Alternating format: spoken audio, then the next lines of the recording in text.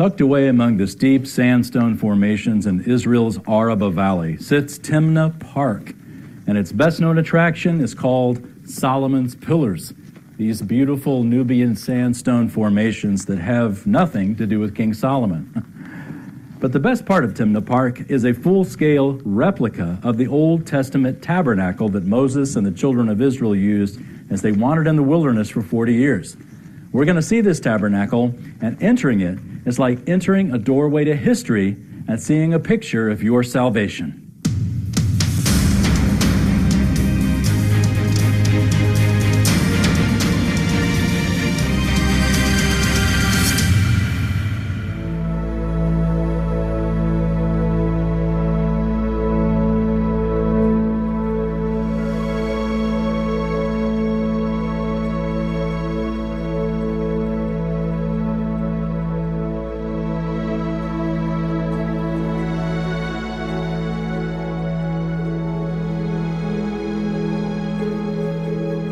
Timnah Park in southern Israel is one of the most beautiful national parks in the country.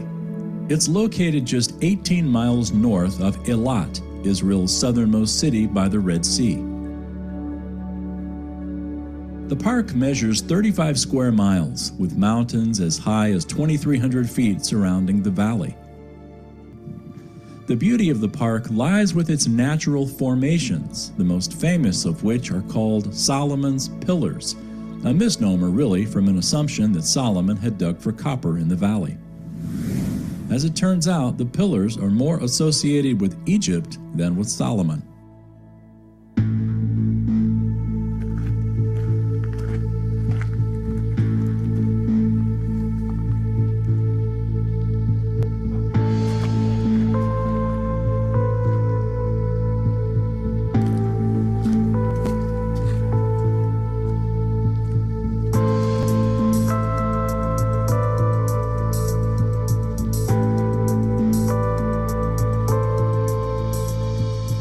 Climbing the rocks beside the pillars takes us to an overlook of an area where in 1969, archaeologists discovered an Egyptian temple built in the 13th century BC, probably by the Egyptians who mined for copper in the valley. It was built for their pagan goddess Hathor, and on the wall that faces the temple, an inscription more than 3,300 years old can still be seen of Pharaoh Ramses III offering gifts to Hathor.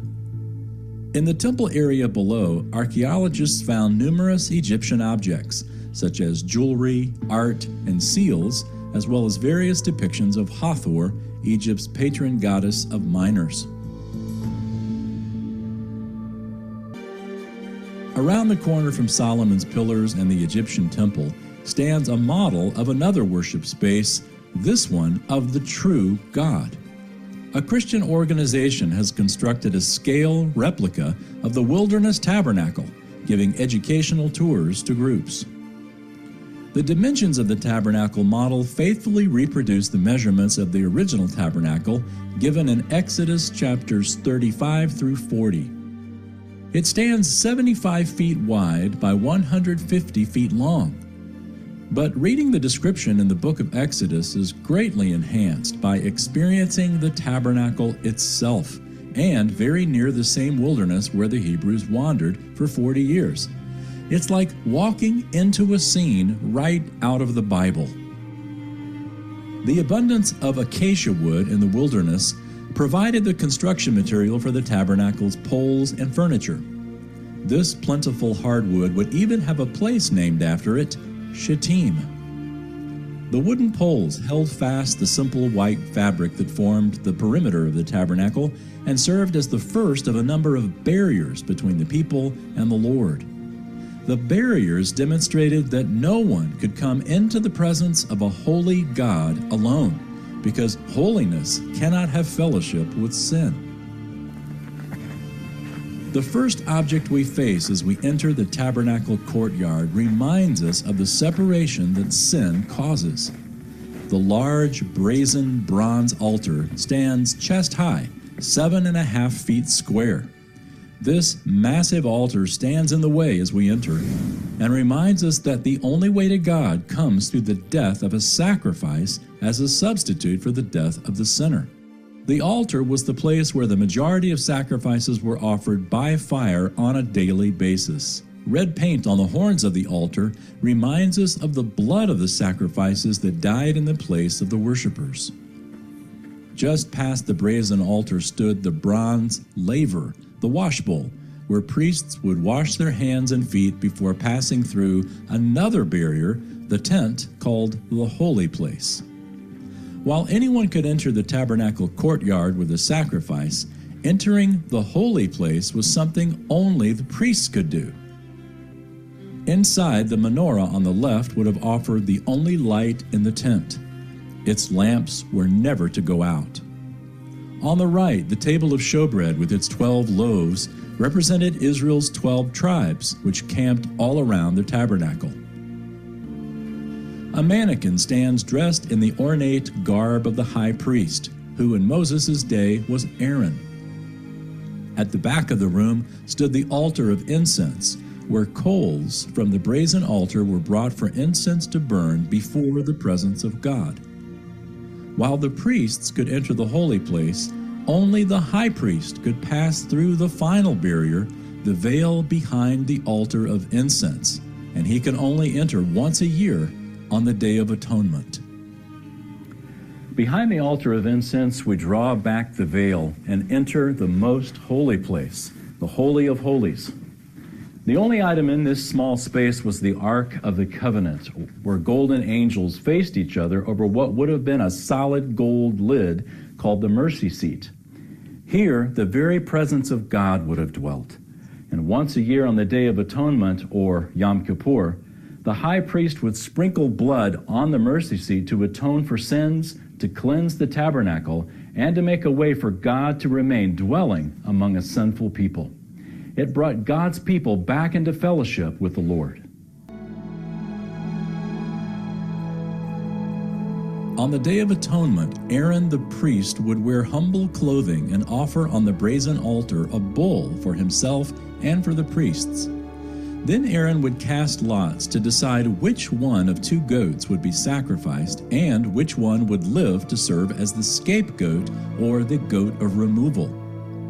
Aaron would take a fire pan of coals from the brazen altar and go inside the holy place with incense. Then he would enter the Holy of Holies, and smoke from the incense would hide Aaron from the glory of God. He sprinkled the blood of the bull and the goat on and in front of the mercy seat. The words mercy seat come from a Hebrew word related to kippur, which means to make atonement. At various places in Scripture, we're told what was inside the Ark of the Covenant. Here we see replicas of Aaron's staff, a bowl of manna, and the 2 tablets of the 10 Commandments. Aaron would then come out and lay his hands on the head of the live goat, the scapegoat, and confess over it all the sins of Israel, symbolically transferring the sins from the entire nation to one goat. Then the goat was carried away into the wilderness and released. When the Jerusalem temples were constructed, the scapegoat was led into the Judean wilderness just west of Hyrcana, to a hill today called Mount Muntar. It stands 1,640 feet high, the tallest mountain in the Judean wilderness. The scapegoat ceremony was seen by all. It was a powerful visual that demonstrated the reality of sin and the need to remove it through a sacrifice that took our place. When Jesus died on the cross, the veil in the Jerusalem temple was torn in 2 from top to bottom.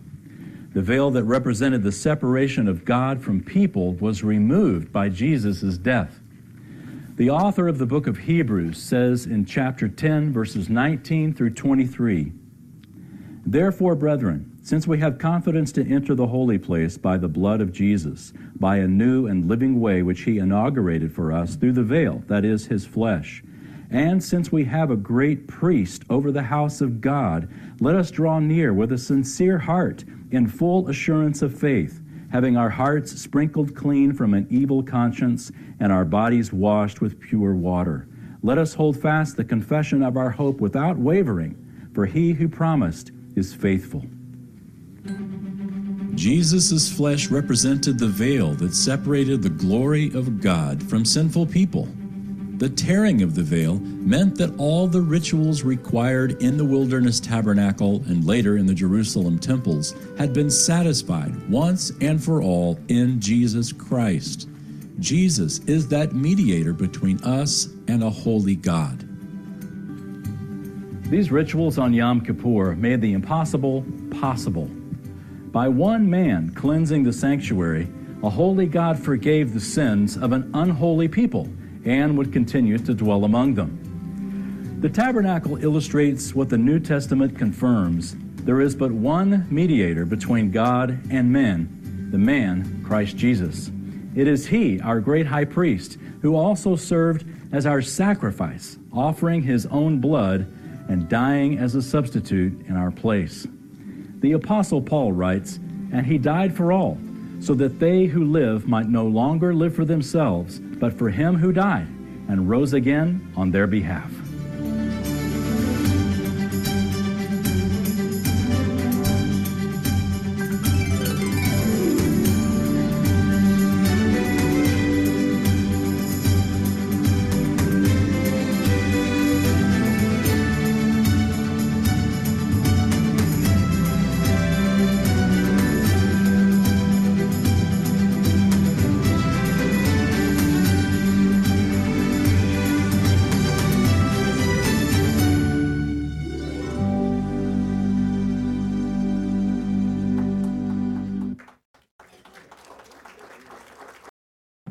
All right, well, I thought that video would be a nice introduction to Leviticus chapter 16. Well, thank you, Barbara.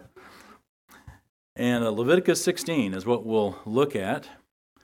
And that if you ever go to Israel, I hope that you'll take a journey down south. Most tours don't go down south, and that's because there's so much to see up north, it's a lot easier to get to. But if you do go down south, you get to see this tabernacle in Timna Park. And it's a wonderful, wonderful experience. In fact, Bob went with me just a couple of months ago. Bob, where are you?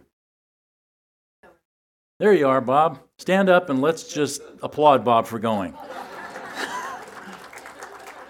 Pretty neat, though, wasn't it, to walk through that tabernacle? You get a sense of the scale of it, and it's not as big as you might imagine that it is. Well, let me ask you a question. Do you ever wonder if your flaws are as obvious to other people as theirs are to you? Because theirs are so obvious, aren't they? It's amazing. On Monday, I went to get an MRI of my shoulder, and I don't know when the last time you've had an MRI is, but you've got to really have peace with the world to go through that little tube, because once they stick you in that thing, there's no getting out. And it's loud as well. So anyway, but I had an MRI done of my shoulder, and the doctor ordered it because I've been having pain with my shoulder. And then on Wednesday, I went in, and the doctor gave me the results. He basically tells me that I have a tendon that's torn in my shoulder, and I've got two options. One, I can have surgery. Two, I can live with pain for the rest of my life. So I'm not a major fan of pain, so I'll be having surgery here in the near future. But I guess there's a third option. I could have said, Doc, I think you're wrong. I think the MRI photos are wrong. What's really wrong is that I need to eat more cookies. And in fact, I live in a society that's messed up. In fact, doctor, I don't even like the boots that you're wearing. I think that's what's wrong with my shoulder. Well, this would be a ridiculous response, wouldn't it? It would be a ridiculous response. We get MRIs, we go to doctors because they know what we don't. An MRI shows us what we can't see on the surface. I can look at my shoulder and it looks fine, but it doesn't feel fine. It takes looking below the surface with something that I don't have myself to get to the truth. And even if I saw it, I wouldn't know what I was looking at. So it takes a doctor who knows what an MRI photo is supposed to look like, and it gives you the results, even if they're bad. To not follow their advice is foolish. So let me ask you that question again. Do you ever wonder if your flaws are as obvious to others as they are to you? It's kind of a scary thought because we tend to minimize our own thoughts, our own faults, I should say. We blame somebody else for the way that we are, or we'll deny that we've even got faults altogether. We'll blame it on somebody else, like their boots or something. And in the same way, spiritually, just like we have blind spots physically that require x-rays and MRIs and doctors, so spiritually, we can look at ourselves and think, we're great. But the reality is, God is the great physician.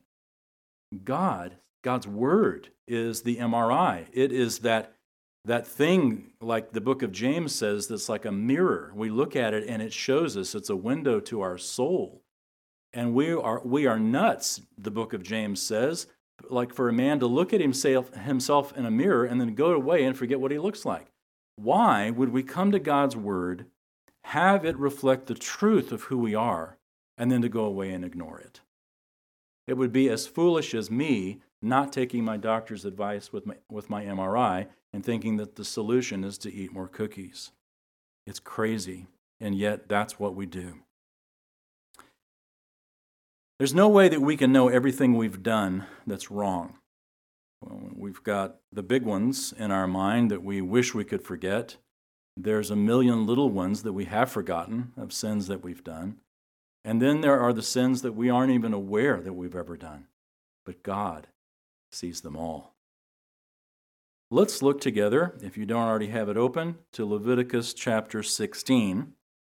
Leviticus 16. This book that, again, on its surface seems so irrelevant, was very relevant for the Hebrews in the Old Testament as they walk through its guidelines in order to have a relationship with God, in order to keep their relationship with God healthy. And during the course of a year, they, like us, couldn't keep track of all their sins. There had to be something that dealt not just with the sins that you were aware of, that you could bring a sacrifice to the tabernacle, but also for those sins that you weren't aware of.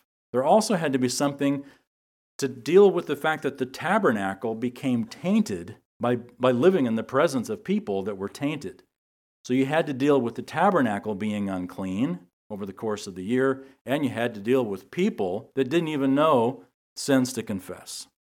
So the Day of Atonement took care of this. Leviticus 16, we'll read right from verse 1. Now the Lord spoke to Moses after the death of the two sons of Aaron, when they had approached the presence of the Lord and died. The Lord said to Moses, "Tell your brother Aaron that he shall not enter at any time into the holy place inside the veil, before the mercy seat which is on the ark, or he will die. For I will appear in the cloud over the mercy seat." You may remember back in chapter 10, we saw the death of Aaron's sons. It's mentioned here in verse 1 just to kind of remind us.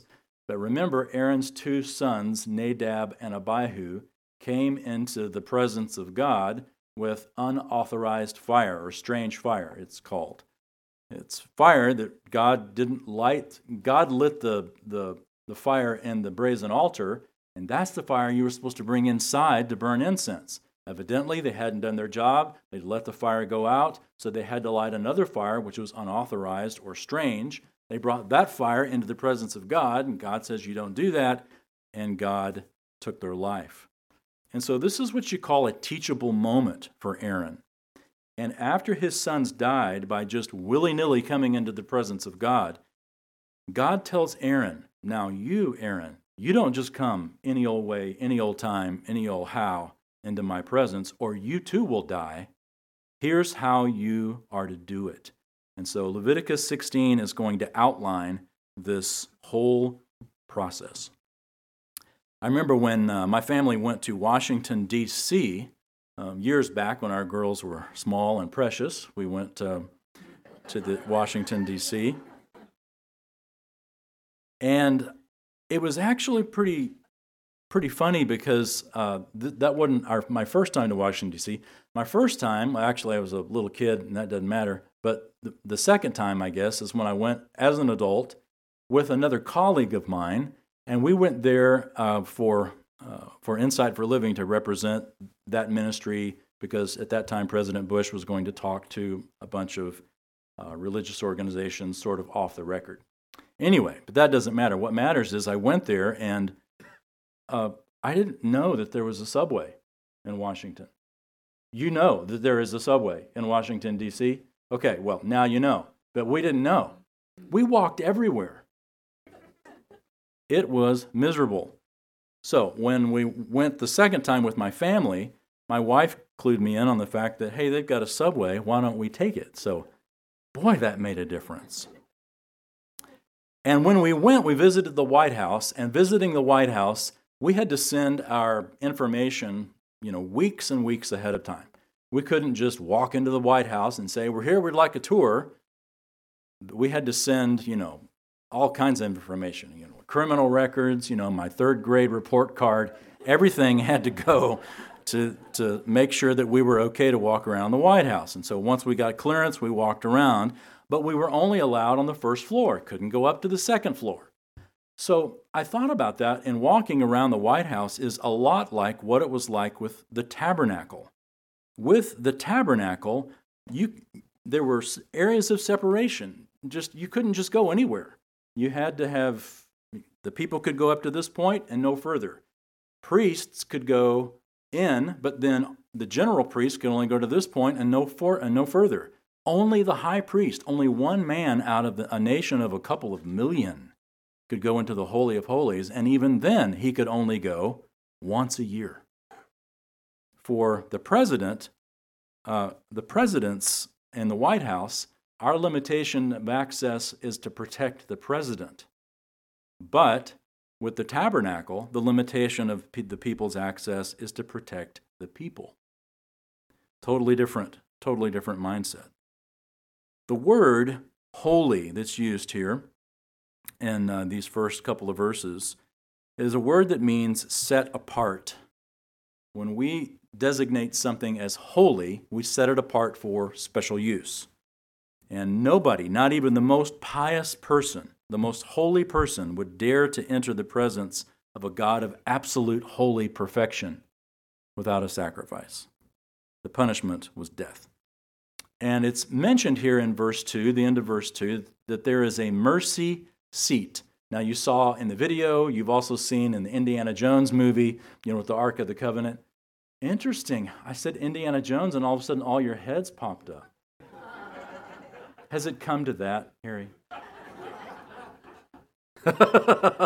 Maybe I should have shown that video instead. But the mercy seat is the solid gold slab. If you think about this lectern here as the Holy of Holies, and this top part here would be a piece of solid gold that would cover, if we were to pull it back like we saw in the video, inside would be the Ten Commandments. And eventually Aaron's rod and the bowl of manna would be in there as well. But the thought is that you had the Ten Commandments there, and then you had this solid gold mercy seat on top of it, and then you had the angels or the cherubim covering that mercy seat, and the glory of God would rest there between these angels. And so between the holiness of God and God's law underneath, you had this mercy seat that was in between. God's holiness, God's law that was broken, you had this mercy seat, and on this mercy seat you'd have blood. So when God would look at his broken law, as it were, he would see the sacrifice that was shed on behalf of the people. The word here for mercy seat comes from the Hebrew word related to the word kippur. Kippur means atonement, or to make atonement, which is why we get the name Yom Kippur, the day of Atonement. All right, so let's press on here. Verse 3 tells us what Aaron is going to do now that he's all prepped to get inside this place. Verse 3, Aaron shall enter the holy place with this, a bull for a sin offering and a ram for a burnt offering. He shall put on the holy linen tunic, and the linen undergarment shall be next to his body, and he shall be girded with a linen sash and attired with a linen turban. These are holy garments. Then he shall bathe his body in water and put them on. He shall take from the congregation of the sons of Israel 2 male goats for a sin offering and 1 ram for a burnt offering. So we don't read much more about this ram. The ram presumably was offered first, but then the focus is really on these other items. Normally, the high priest, as we saw, is normally dressed great. I mean, he really stands out. In fact, he sort of looks like a king. He's dressed so fancy. But on the Day of Atonement, all that comes off. He washes and he puts on this simple white garment, almost going from a king to that of a servant. Just a very plain, humble outfit. And that was the purpose, to illustrate humility. And so this certain man on a certain day, wearing certain clothes, bringing a certain sacrifice for a certain people and a certain purpose. Let's summarize, instead of reading all this, sort of summarize all the verses that follow. Aaron takes the bull for himself and for the priest, and then he casts lots for these 2 goats. 1 goat gets to die, 1 goat gets to live. We'll talk more about this goat or this scapegoat in a minute. He would then take a fire pan of coals from the altar in the courtyard and some incense. He'd go inside the veil to the very presence of God, and the smoke from the incense would shield Aaron as he enters now into the very presence of God inside the Holy of Holies. And there is an urban legend, and I know you've heard it, that you tie a rope around the priest's ankle so that if he goes in there and does it wrong, you can drag him out. This is not true. This is not true. So just quit telling people that. This is how urban legends get started. It's so excited that you just think this is really cool. Well, it's not in the Bible, and it's actually not even in our tradition. So, urban legend, another one bites the dust. But this, he takes the blood of the bull, and he takes the blood of one of the goats, and he sprinkles it in front of the mercy seat. And then, of course, the ark is there as well, and the blood is there. When God looks at his broken law, he sees the blood. Now, look back at the text here for a second, verse 16, in particular of what these sacrifices did. He shall make atonement for the holy place because of the impurities of the sons of Israel and because of their transgressions in regard to all their sins. And thus he shall do for the tent of meeting, which abides with them in the midst of their impurities.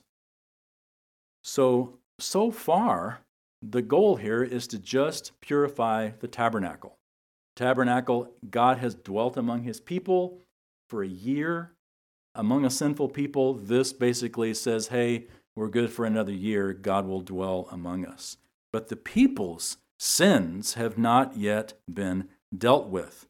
That's what we would use for the scapegoat. Now, we've got a cartoon here that from the far side that I found was absolutely telling. In fact, this is how I feel at most family reunions. It says, the world was going down the tubes. They needed a scapegoat. They found Wayne. Look at these signs. Destroy Wayne. Down with Wayne. Wayne must go. Wayne, you nerd. No more Wayne. I like that cartoon. But a scapegoat. What is a scapegoat? We understand a scapegoat as someone who gets the blame for someone else's mistakes. It's actually a pretty good definition. And that's what happens here in the Bible as well. This is where we get the whole idea of scapegoat. The word scapegoat is actually a contraction. We use contractions all the time. Instead of saying will not, we say won't. Instead of do not, we say don't. Scapegoat is 2 words, escape and goat. escape goat. It's the goat that escapes, or literally in Hebrew, it's the goat of removal.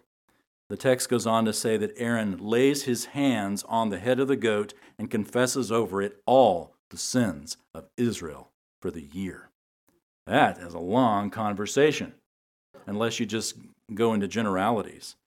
But imagine that, this symbolic transfer of all the sins of the nation to this live goat. And they don't kill the goat.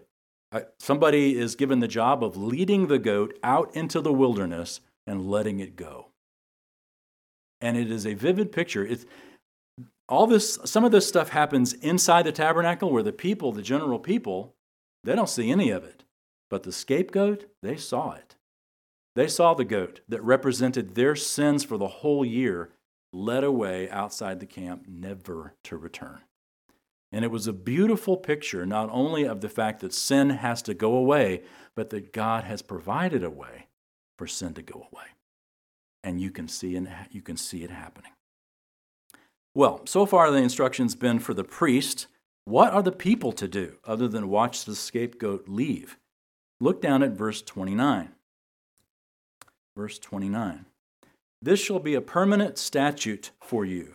In the 7th month, on the 10th day of the month, you shall humble your souls and not do any work, whether the native or the alien who sojourns among you. For it is on this day that atonement shall be made for you to cleanse you.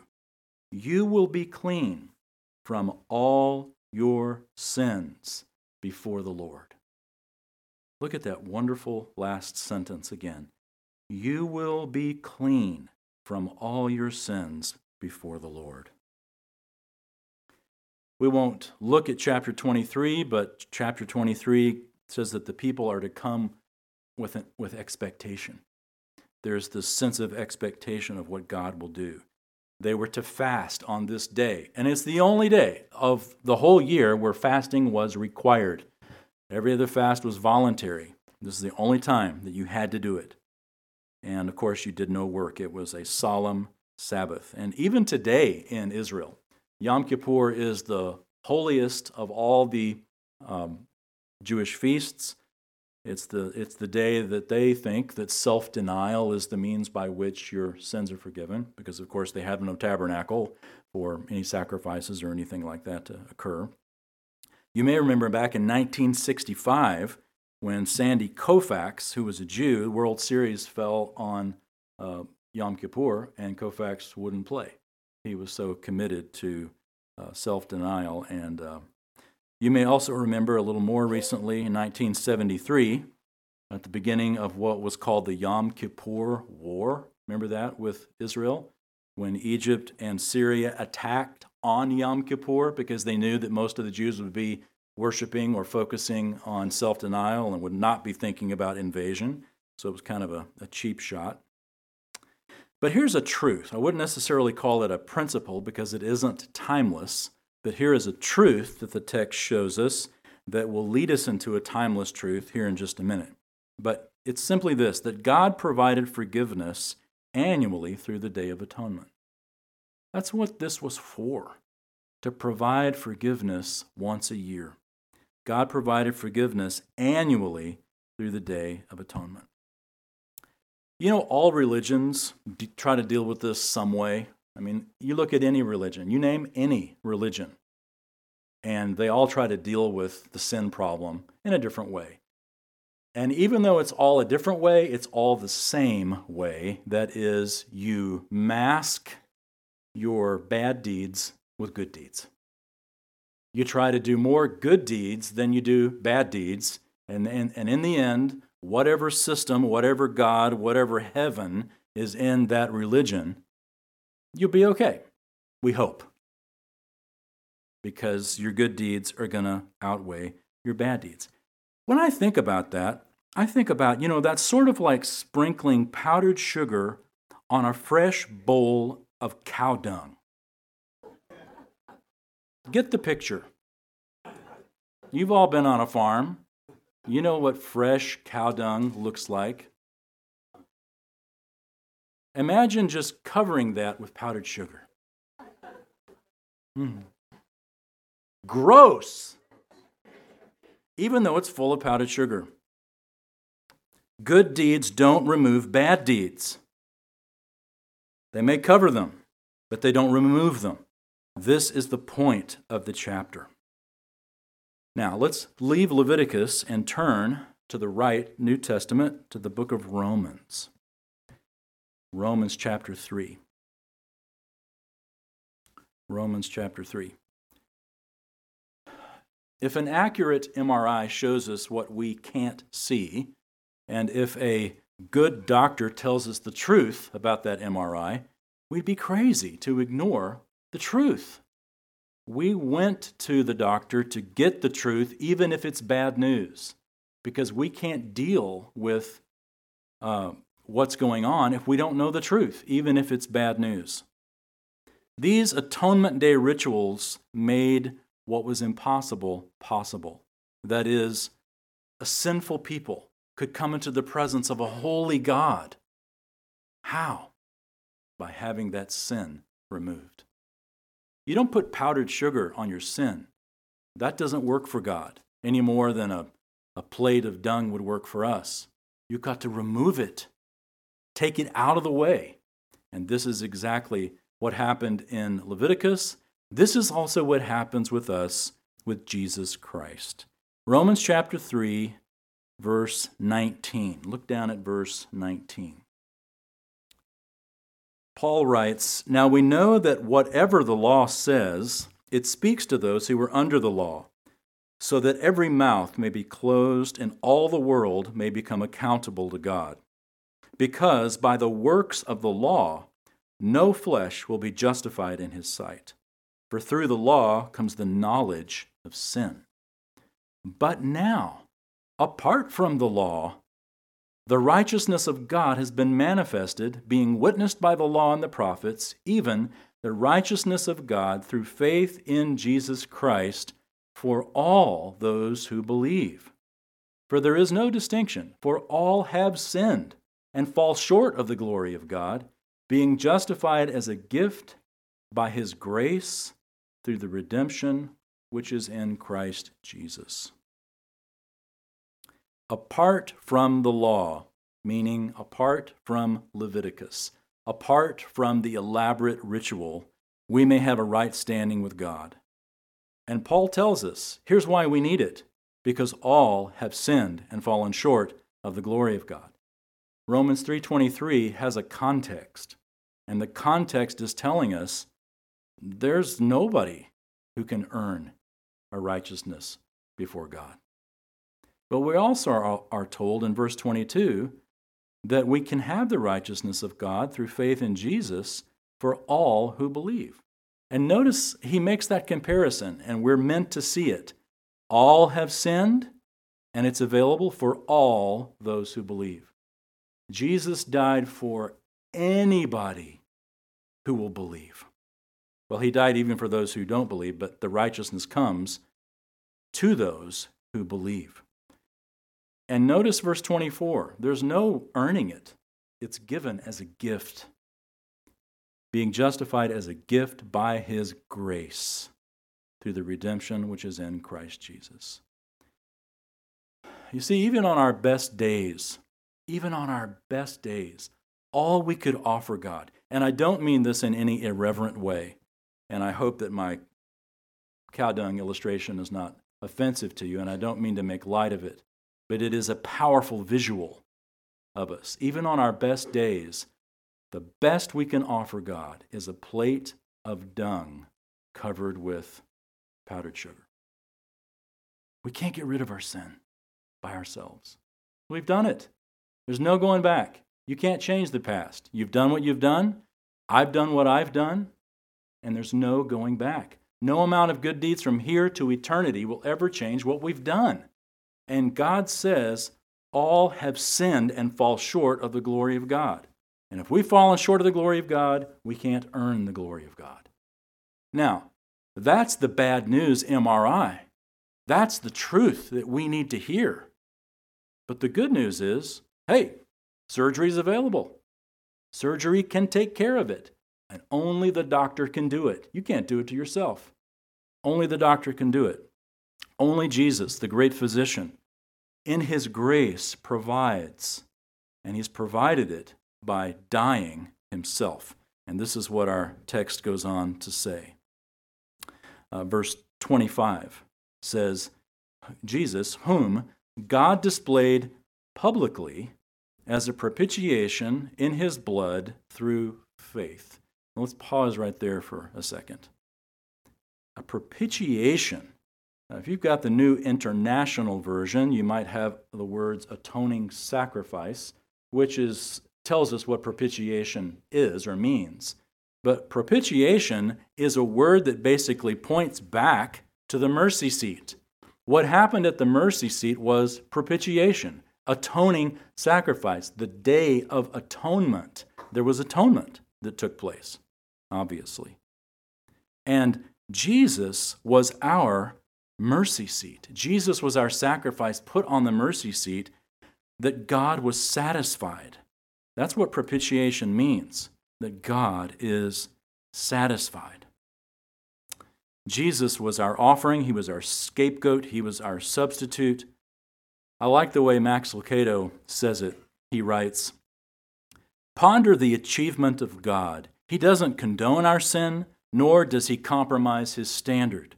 He doesn't ignore our rebellion, nor does he relax his demands.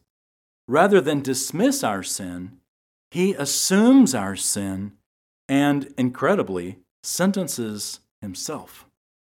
God's holiness is honored, our sin is punished, and we are redeemed." Only God could work it out, where all these things occurred, where his justice is satisfied, where his love is demonstrated, and where we are forgiven. Only God can do that. And notice also in verse 25 that little word, publicly. Because remember, in the Old Testament economy, how did all this happen? Privately.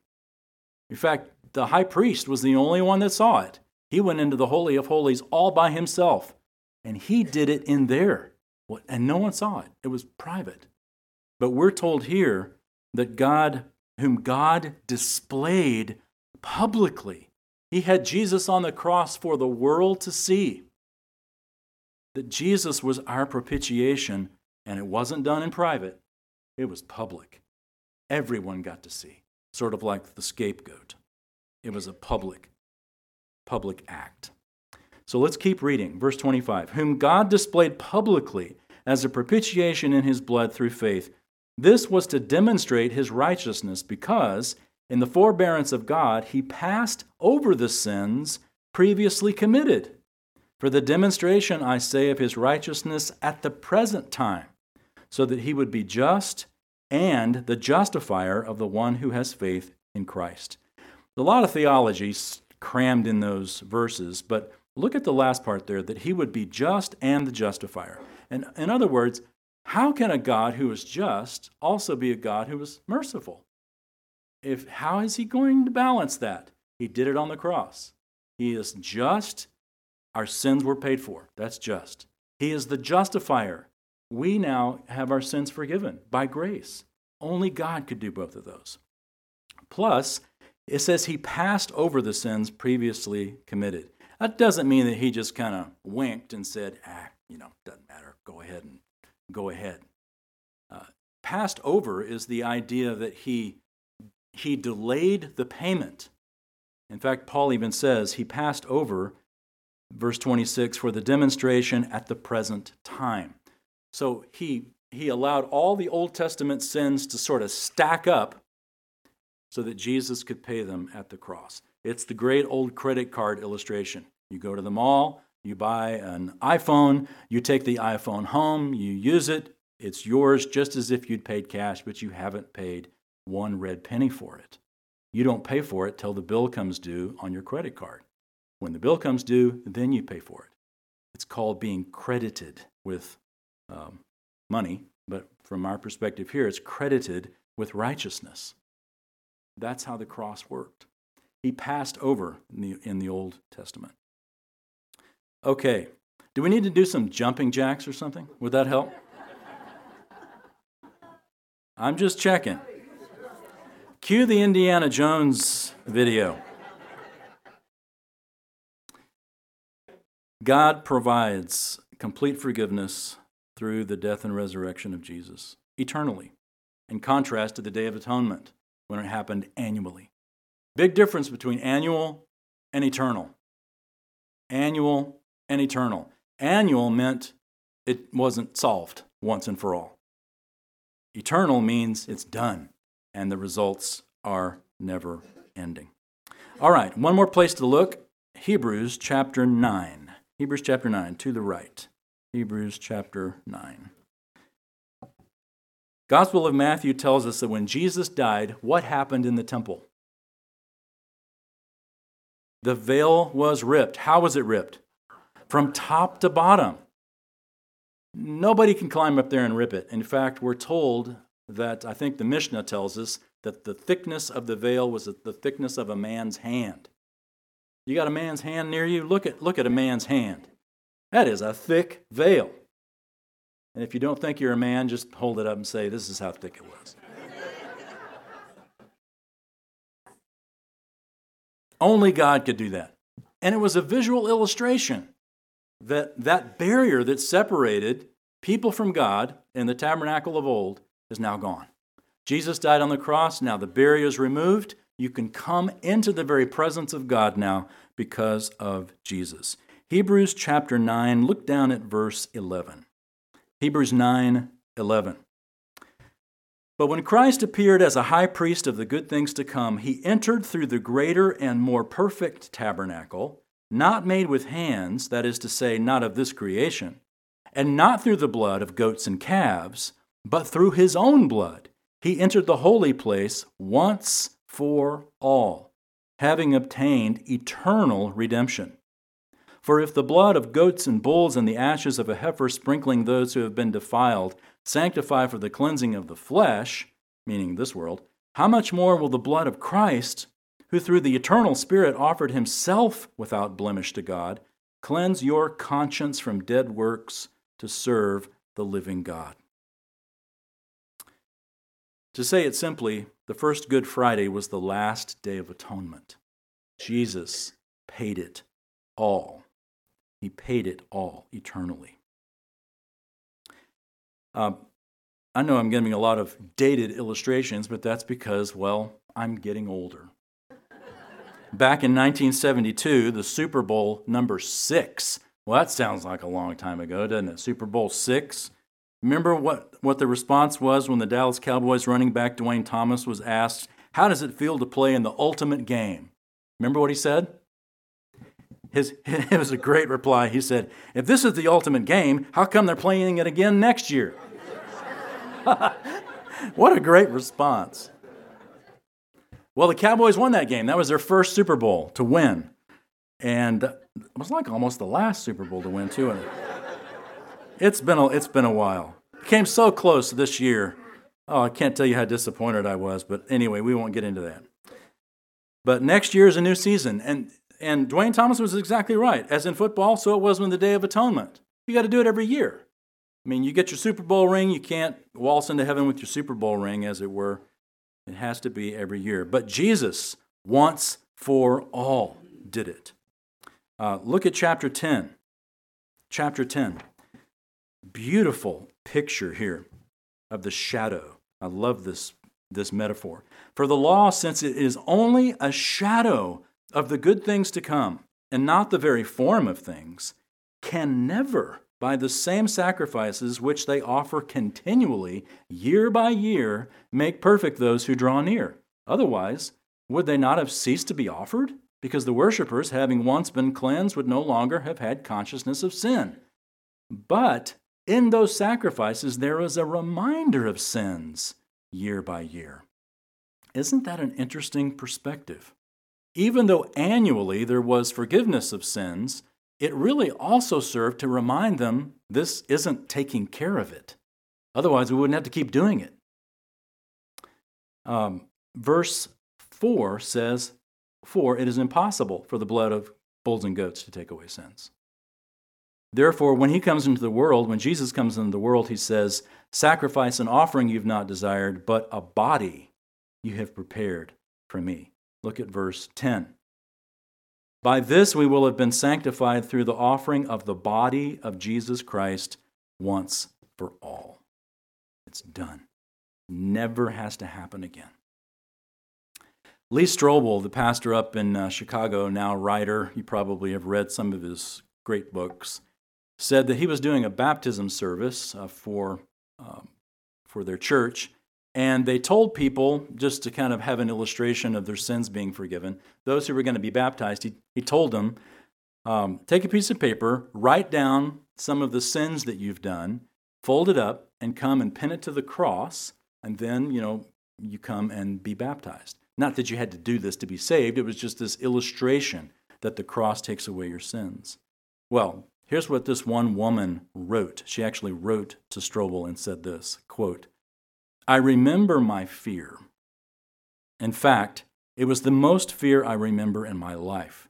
I wrote as tiny as I could on that piece of paper the word abortion. I was so scared someone would open the paper and read it and find out it was me. I wanted to get up and walk out of the auditorium during the service. The guilt and the fear were that strong. When my turn came, I walked toward the cross, I pinned the paper there, and I was directed to a pastor to be baptized. He looked me straight in the eyes, and I thought for sure he was going to read this terrible secret I'd kept from everybody for so long. But instead, I felt like God was telling me, I love you. It's okay. You've been forgiven. I felt so much love for me, a terrible sinner. It's the first time I ever really felt forgiveness and unconditional love. It was unbelievable, indescribable. I love reading this, but let me tell you, you don't have to have this experience to be forgiven. You don't have to have this emotional feeling. Just believe it. Forgiveness is not an emotion to claim. It is a promise to claim. It's not an emotion. It's a promise. Repenting of sins is a change of mindset. It's not a change of, it's just action. And I think we kind of get the cart before the horse when we say, well, you got to repent of your sins and then believe in Jesus. It's the same thing. To repent is to change the mindset from self to God. That is the act of believing. All right, we've got a few minutes before we say amen. So rather than just say amen, I'm going to ask, are there any questions about what we've looked at today or about my shoulder? Anybody? Carol.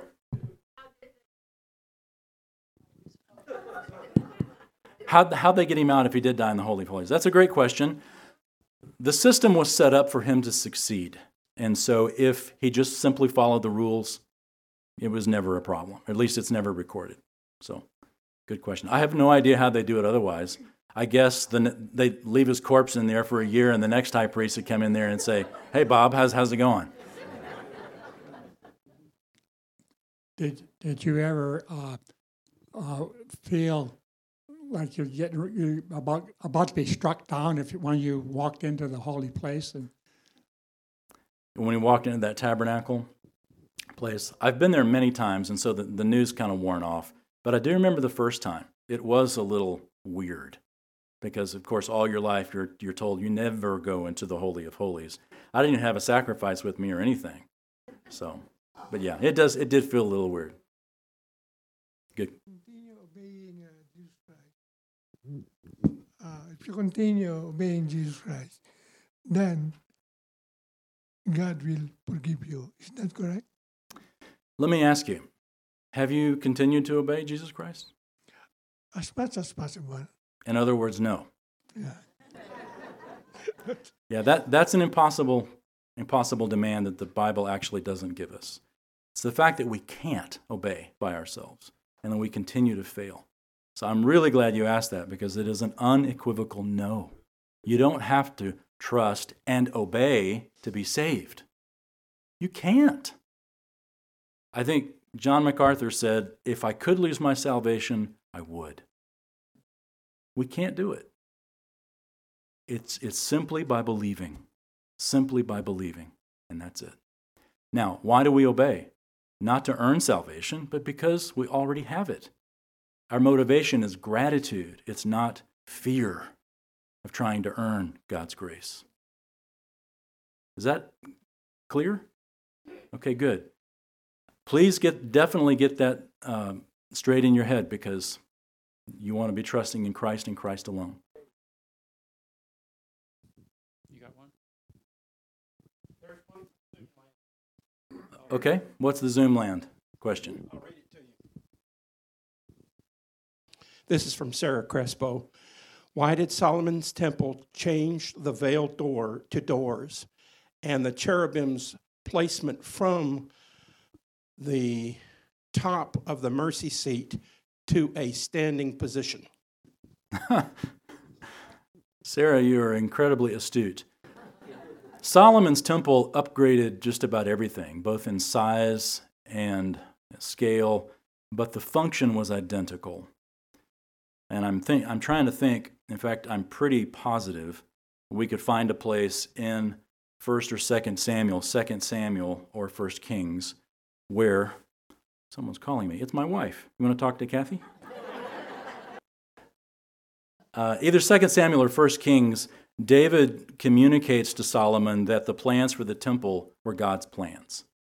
So they were what the Lord had intended. So the changes were okay. But the doors, not the veil, the doors would have still represented the barrier, and the cherubim were just huge. In fact, I think their wings went all the way to the wall. It was a massive, massive change. Okay, anybody else? Floyd. Maybe you can hear it. No. The next time we have communion, today will be a very good day to remember. Why so? Because it was paid once and for all we need to do is give thanks for it. Amen. Amen. And that's what communion is for, isn't it? Do this in remembrance of me. We do it to remember what Jesus has done. So, good. Anybody else? Okay. What was the time frame for that tabernacle? When did it begin? What year? Tabernacle began, what year? The Exodus was 1446 BC, and they were there in Sinai for a year, so 1445, about that time, it was set up. And then it lasted all the way up until basically Solomon's temple. But there was a time when the tabernacle, the Ark of the Covenant was actually taken away from the tabernacle. You remember that when the Philistines took it. So, but the tabernacle was still standing during all that time. So, is that what you're asking? Because I'm not sure else how to answer you.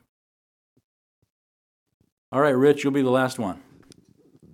Was the veil then that was at the time of Christ, was it in position in Solomon's temple, or was it a solid wall with a door, based on what you mentioned earlier? Apparently, it was not a solid wall, but it was just a veil. Okay. Solomon's temple and the temple at the time of Christ were different temples. So Solomon's temple was called the first temple. The one time of Christ is the second temple. So, and